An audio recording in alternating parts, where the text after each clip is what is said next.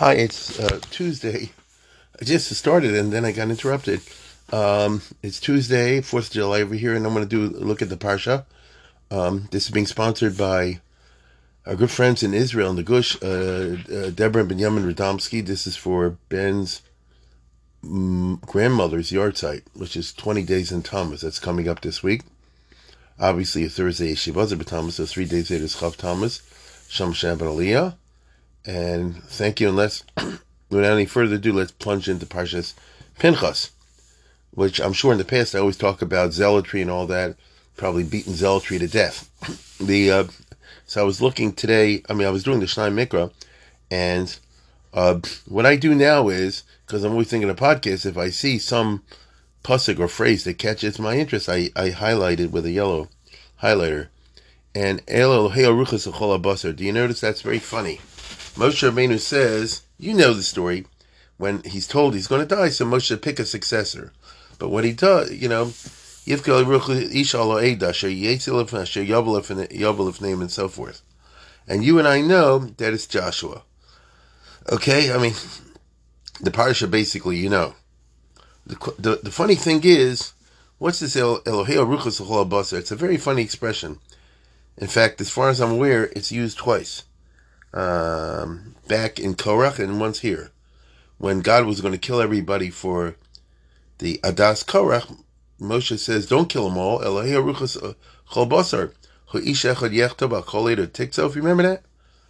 And here he says, Elohei Aruchas Chol Basar, and so forth. Now, it doesn't use that expression throughout the Chumash. I think it's only these two times. And it's not easily translatable. Elohei haruchot l'chol basar. I know the Hebrew words like you do, Elohei and ruchot and l'chol basar. What does that mean? The God of the ruach, of all the flesh, of all the basar. And it's not. It's not an easy one to translate until you make a certain leap. You say, well, just going to go with this translation. But what does it really mean if such a thing is possible? Sounds Kabbalistic, Rashi, it follows the Midrashic interpretation. It's not his own. And in both cases, Ruchos means, what they're thinking. You know what I'm saying? What their mindset. What's your Ruach? It's not Lefi Ruchi. So it's unusual. You can read it that way, no question about it. Ruach sometimes does mean what's moving someone, as we would say today, a mood, perhaps, something along those lines.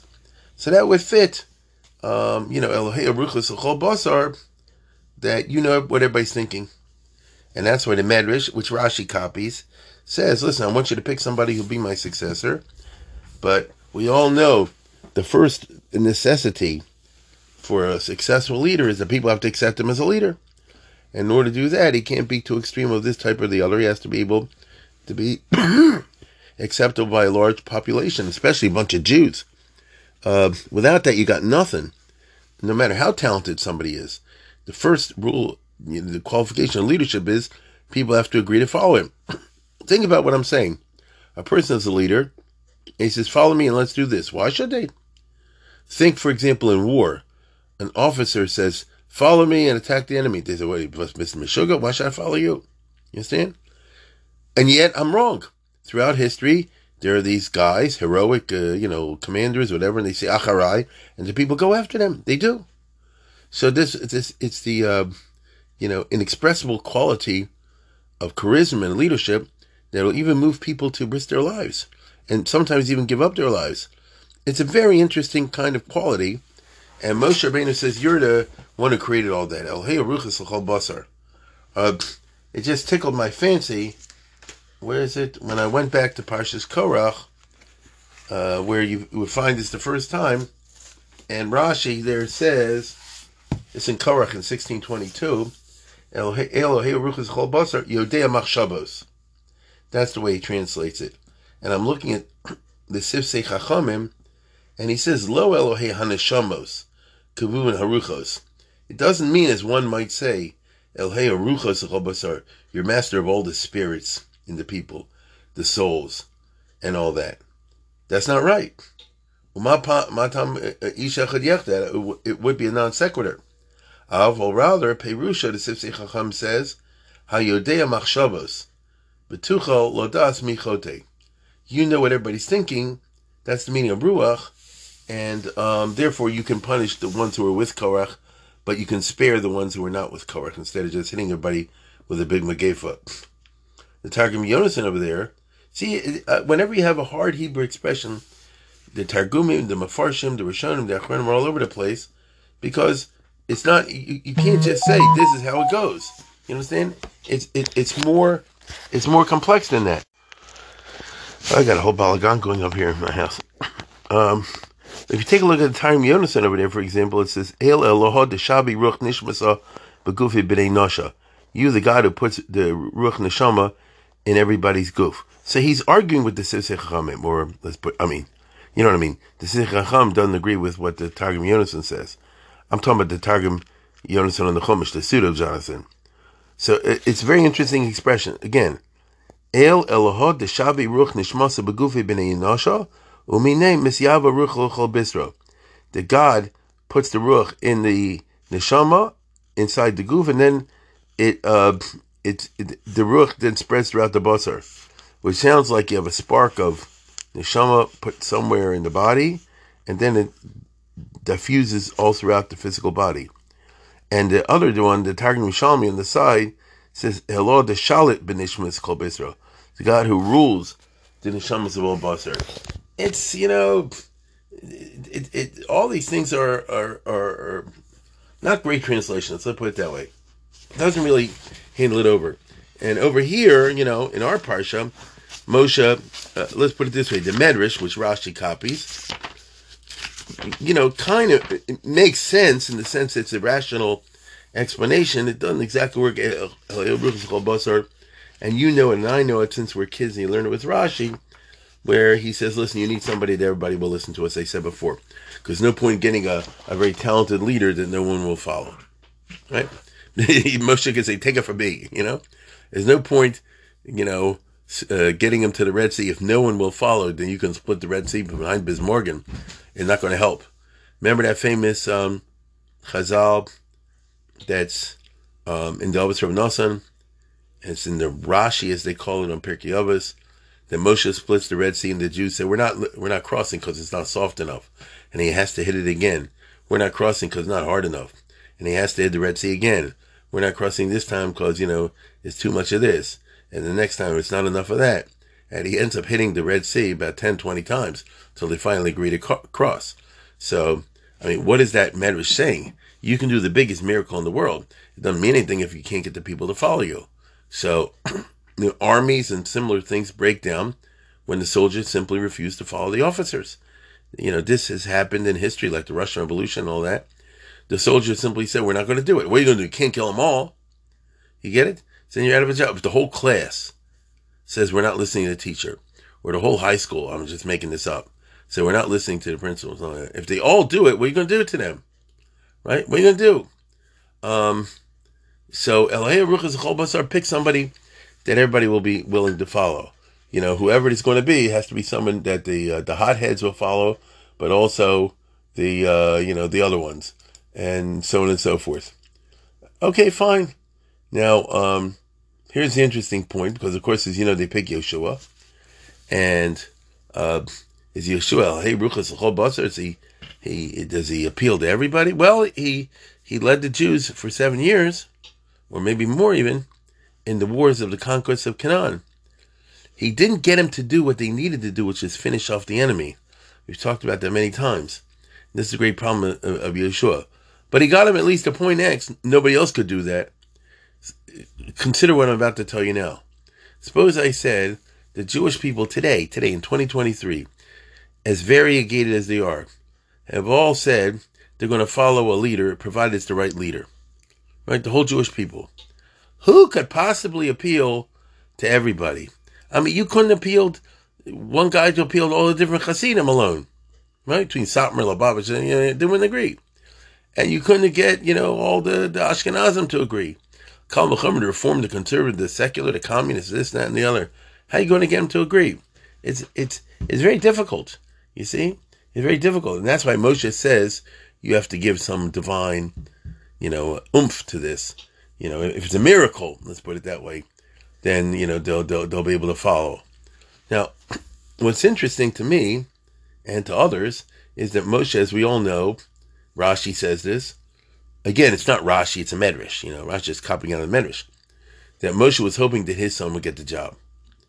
And instead they said, no, Yeshua earned it. Notes there, Ta'ena, Yochel Peri, or something like that. Which is very interesting because, let's put it this way. And I know, Moshe never wanted the job. And many times he wanted to quit. And God said, I won't let you quit. That's a basic part of the story of Moshe Rabbeinu. And at some points he even said, kill me, I can't take it anymore. On the other hand, he stuck it out. Why did he stick it out? So you can simply say like this: the Rebbeinu Shalom tells you to do it, so you do it. Well, I don't know. Like I say, the Torah, at least the way the Chazal portrayed Moshe was a human being, he could only handle so much of this. The Jews can drive you nuts. I mean, literally, the Jews can drive you nuts. You see from over here, in the back of his mind, Moshe was hoping, at least maybe he can build a dynasty. It's interesting. I don't mean that in a bad way, but consider the following. A guy works, and Shlomo Melech writes about this Koheles. A guy works real hard, he makes a successful business. He hopes in the back of his mind, sometimes in the front of his mind, to leave it to the kids after him and things like that, to have some permanence to what he did. That's a natural human, a characteristic. Everyone's like that to some degree. You don't say you build up a whole business, and the minute you kick the bucket, the business will fall apart, which happens a velt of times, as you know. I've said it before. I knew when I was growing up, a lot of people, the older generation, and they came from Europe and stuff like that, here in Baltimore. And as the expression goes, the only English they knew was to sign a check. But they ran successful business, and they were prosperous. And they made it work. And they dealt in the Gaisha business world. And they made contracts. And some of them supplied the army. I remember, they were successful. And when they died, these guys with the broken English and, they talk funny and look funny. When they died, they left it to their kids who were American, and they sent them all to business school, to Wharton, to this place. I'm serious. To this place at Hopkins. And the kids ran it into the ground in less than 6 months. Within a short time, the whole business went bankrupt. You understand? I don't want to be more specific, because there may be people possibly listening to this who are descendants from some of those people. Maybe they don't know about it. I'm not going to, rake over the coals, as they say. But it happened over and over again. A person, so in other words, as Shlomo Melech says, you work, and then it falls apart. So sometimes a person is spared this knowledge by death. They, what do you call it? They work real hard, and they hope they'll leave it to the next one, and they don't know that after they're gone, they'll fall apart. But what if a person knew l'chadchila that it's going to fall apart? I knew a famous, for example, a business guy who was Catholic, and then he had one son, and the son became a priest. So he wasn't going to come and, a famous name, and he wasn't going to be in the business. And so the whole thing was going to be handed over to others. It made him depressed. You understand? So Moshe Rabbeinu was told, by Yitzhavim el Bnei Yisrael, I command you, take charge of Bnei Yisrael, even though there's going to be a lot of junk. Almanas she'yiskalchem, Rashi says, in Va'era, they'll stone you, they'll cuss you out. Every time you do them a favor, they'll say you did the opposite. We know what Jews are. But on the other hand,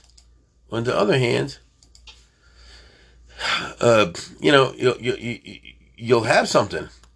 So the people who found dynasties, okay, they figure they'll have the legacy behind them, maybe even the fame, I don't know, the legacy behind them, that all the junk that they put up with was so that the next generation wouldn't have to do it. Right? I suffered, but my kids won't have to suffer. I went without, but the next generations afterwards won't. And the idea, if you want to scratch it down, like on a Vardaker, is they'll always be grateful for me if they're not jerks, because of the sacrifices that I underwent, so that things would be better for them. So the person who founds a country or something like that may suffer a whole lot, but he left something behind, and therefore they'll look back and say, "Oh, look at all the suffering did on our behalf." Today's the 4th of July. George Washington or somebody like that. They made a lot of sacrifices. They did, but look what they have to show for it, and therefore they'll be famous. People make statues for them, and it's a natural human trait. There's nothing wrong with it that a person wants to be remembered well. Here comes Moshe Rabbeinu, and obviously you see over here that he had in mind. Rashi even says the words. It doesn't say it black and white, but just about black and white, right? Just about black and white. Where's the Rashi over here? 1 second. You know it. 1 second. 16. It says, "Kivin sheshama Moshe shama tein nachal sofchad menosav." When Moshe heard about the Benos Sofchad verdict, Amar higia shosh et vatzrachai. Now the moment has come for me to make my own claims. Okay, make my own claims. Sheyirshu banes gedulasi. I want my kids to take over my gedula, and that means that Moshe. That's a pregnant phrase. I'll say it again. Higia shah she'et vatzrachai. The time has come for me to put in my own claims. So in other words, Moshe had in his back pocket the whole time. And he was waiting for the right moment. Isn't that amazing? Higia shah she'et vatzrachai. So all the way back from the burning bush, and when they split the Red Sea, and we went through all the junk, with the people complaining along the way, and now 40 years of stuff, because this is already, 40 in the 40th year. Moshe had in the back of his mind, maybe the right moment will come to strike, and I'll be able to put in a word with God, and we'll get it done, that he'll give the okay that my kids should take my place. Sheyirshu banes gedulasi. Right? I mean, it's interesting. Now, again, that's human. It's not bad. It's not ignoble. It doesn't make Moshe a bad person or anything like this. It's natural that a person should want the kids to get the gedula, if possible. Right? Moshe was a frum guy, obviously. He knows it's not going to happen if Hashem doesn't say okay. But he thought, now 40 years are up, B'no Slavchad, quote unquote, God's in a better mood, however you understand that. And, now comes the moment to put in my claim. So all these times he had in the back of his mind, and not even the back of his mind, his own future, that is to say, his legacy. And if God, of course, says like this, you have no legacy. Right? You have no legacy. Your kids are not going to take over. Right? That's not my intention. I know what you wanted, and you never brought up, so I never brought up, but the answer is no. Right? The answer is no. And in other words, your kids aren't worthy of it. Imagine to hear that. All right? Imagine to hear that. And this explains, in my mind, why Moshe's in a very bitter mood as a result of this. Disappointed, if you prefer that word. Right? Disappointed. And that's why the Chazal say that when God says, pick the successor, right? Pick the successor. So he says, don't do to him what you did to me. Okay? He doesn't know who it is yet. But, it's hard to tell because the way the Medrash puts it is, Lo kach also machshava lefonai kedai hu Yoshua lito schar shimusho.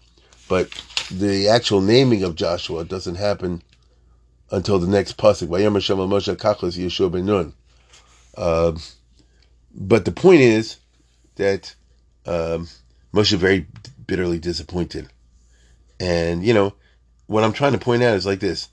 It's not like, I'm total his botless. The way Yeshiva presents it, Moshe totally crushed his own personality as an Eved Hashem. Whatever you want, step on me, trample on me, do whatever you want to me. I exist only for your covet, and whatever you do is fine. and I have no claims whatsoever. It's not who he was, right? Moshe was a person, right? He had his ideas of covet, not yours and mine, and not stupid covet, but he wanted his kids to be Yerush the Gedula. And when Hashem says not going to be your kids, so basically, Moshe has the following business. I let him out of Egypt, I took him through the desert, I'm going to die in the desert, and my kids aren't going to succeed me. So basically, the story is going to kind of like end with me. Because what happened to Moshe's kids? They get garnished.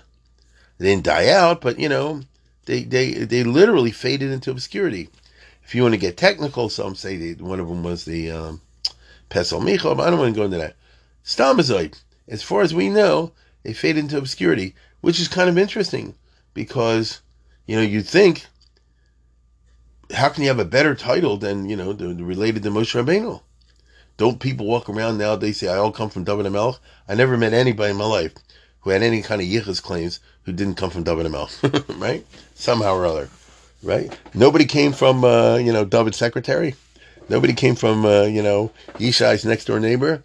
Nobody came from the tribe of Yisachar. It's funny. Everybody comes from David HaMelech. It's kind of strange. Nobody comes from Moshe. Have you ever met anybody who says, I'm a descendant of Moshe Rabbeinu? I mean, I'm a Cohen. Me, myself, and I'm a Cohen. So I guess that means Aaron. I get that. But, and Aaron, therefore has this legacy. Moshe had no legacy. It's kind of interesting, Moshe has no legacy. Now, I could explain it in a Maimonidean fashion. I'm sure people have. If Moshe would have built a dynasty, they would have said we come from a divine being, since Moshe was up there 40 days and 49, there is that kind of art. My father used to say that, to show that Moshe was a human being, but it's a very harsh treatment. And so what does he say? Hashem says, I'm going to pick someone else. Then Moshe says, don't do to him what you did to me. Right? That's a bitterness. Asher yetzel lefneim, asher yavel lefneim, asher yotziem, asher yiviem. And Rashi says, Shelo ta'aseh lo kederach shatos ali, sheini machnisin la'aretz. Right? Don't do to him what you did to me. Because me, you don't let into the country. Now, let's think about this. When is this being stated? When the Jews are on the Ever Yarden, and, Moshe is going to die soon, and it's the 40th year, and the Yarden is nearby, and Moshe is not going to be the one who's allowed to lead him over that. So he's saying to God, don't kill the successor before he crosses the Jordan the way you did to me. And really, you really think God would pick a successor who's going to be there for 5 minutes and will die before he even crosses the Jordan? It's emotional. It's a rhetoric. You understand? It's wonderful, by the way, from the for the student of Bamidbar. In other words, I love it, but it doesn't conform to, like some high-minded, frum type of thing. It's Moshe Rabbeinu talking. Now, again, it's not Rashi, it's from the Chazal. But they see, Dan Basar, whatever, that Moshe was very bitter over this. Don't do, whoever you pick, don't do to him what you did to me. Okay? Now, the expression is Asher Yotziem, Asher Yiviem. So make sure you're Yiviem. There's a, I just want to share with you one word I liked. What does it mean? Asher Yotzim, Asher Yelech Lefneim, Asher Yav Lefneim. Isn't that what it says? Asher Yetzel, Moshe says, pick a leader, Asher Yetzel, Asher Yav Lefneim. And again, it's a Sifri, but Rashi quotes it. He says, whoever be the leader should not be an armchair general. Right? Let him be like David, like Yoav, like Moshe. Lo kederech malchi yomas shel yoshim bevatem b'mashach v'chayim milchama. El k'moshe asisi ani shenochantu sichin amog. I myself went into battle at Sichin and Og. Ukederech shasi Yoshua. Ukederech David HaMelech. And in the Sifra it says Yoav. Lead from the front. Now, what does that mean? So it's a good question I'm asking, because in the ancient times, perhaps the general should lead from the front, but there are many arguments that a general should not lead from the front. He might get killed. Many famous generals in history were killed in battle because they were in the front, and then they lost the battle. I don't know why, but Gustavus Adolphus comes to my mind. The famous Swedish king who was killed, in 1632 or something like that because he was in the front. And his side lost the battle. I think. There are arguments against that. In fact, now that I'm thinking about it, in Shmuel Bays, it says that when King David, who used to lead from the front, came close to getting hurt, the soldiers of King David, it's at the end of Shmuel Bay somewhere, the soldiers of King David said, you go to the rear, right? You go to the rear. We don't want to take a chance of the Mashiach Hashem getting hurt. Hold on, let me find that passage. Here it is, in Shmuel Bays in Perek Chaf Aleph. He's talking about how David almost got killed in battle by one of the Philistine warriors. Vayazalo Avishai ben Tzruya. Avishai saved his life. Oz nishbu anshe David lo lemor. His own soldiers swore, nishbu, lemor, lo tete odi tona melchama, v'lo techabes ner Yisrael. You see that? You ain't going out to war, and the light, the ner Yisrael, which is you, David, should not be extinguished. Which is another way of saying to the rear. There's a famous, I don't know why I remember this, one of the famous battles in 1864. Robert E. Lee, had to plug up the Confederate lines. So he brought in this Texan unit that happened to be there, and he said, let's go. Texans always moved them, and the Texans said like this, General Lee to the rear. Then we'll charge, and they did. And they won. You can't have the guy in the front because he might get killed. So what does it mean over here? That they shouldn't be armchair warriors. Listen, it's an interesting question. Now, it is true Moshe led from the front. And it is true David for a while did to do so. And, Joshua and Judah Maccabee did that. And so forth. Itaka was killed in battle. So what's the idea of from the front? I'll tell you what I think. And I saw this, this is me talking using an Abarbanel, right? And it's a very nice Abarbanel in my opinion. And that is that, the Abarbanel, who's very good in these kind of military type things and political things, very thoughtful. So he's saying, what does it mean? Asher Yetzel Fneim? Bikish Shnei Dvarim. That Moshe was asking God for two things. One is, Rov Sakanas Melchama Hochem Berishona. Bikish Kol Kach Gvuras B'Takpo Sheyetzel Fneim. So the Abarbanel Taka learns that it meant that whoever the leader is, whoever succeeds Moshe, should be somebody who leads from the front. That that in the Makom of Sakana, right? Shia Kol Kach Gvurasa B'Takfo. But Beis Shia Tova Mazel. But make sure, God, you pick somebody who's my successor, who has good mazel, Kadei Sheyigbar Tamid Alayv, so he'll win. V'yishmar Amo Tamid Shalei Musa Takas Yodo, and he takes care of the soldiers that they shouldn't die under his command. Shlo Yipul B'Mchambel Fonov. And that's very interesting, right? To me anyway.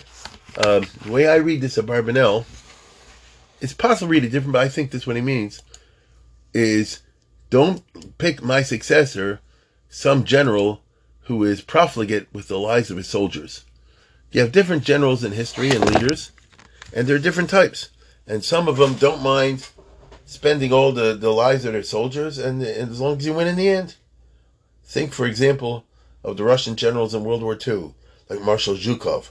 I mean, they did bust Hitler, that is true, and it was a bitter fight, but they lost millions of men. They didn't care. They said, send in another battalion, send in another division, and send in another division. Even if they get choked up, send in another until they hit the Germans so hard, one after another, that the Germans eventually lost.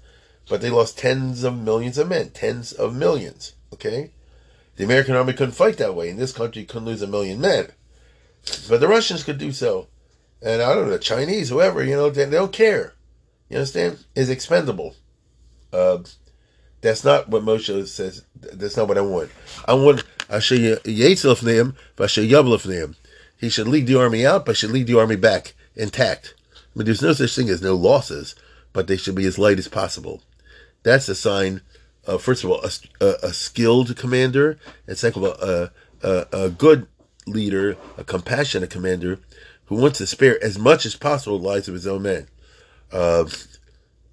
Like I'll say it again, history is full of all kind of generals. I'm happen to be interested in military history, among other things, and it's very interesting. You look at the types, and some of them were very careful with how they spent the lives of their men, and others not.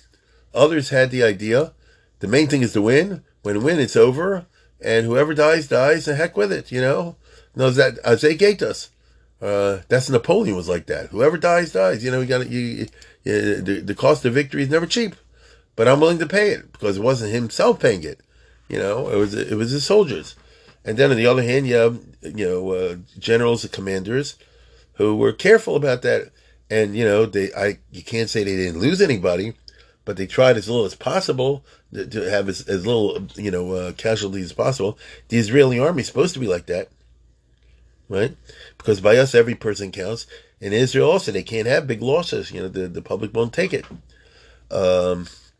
They try as best they can, and so far they've been lucky.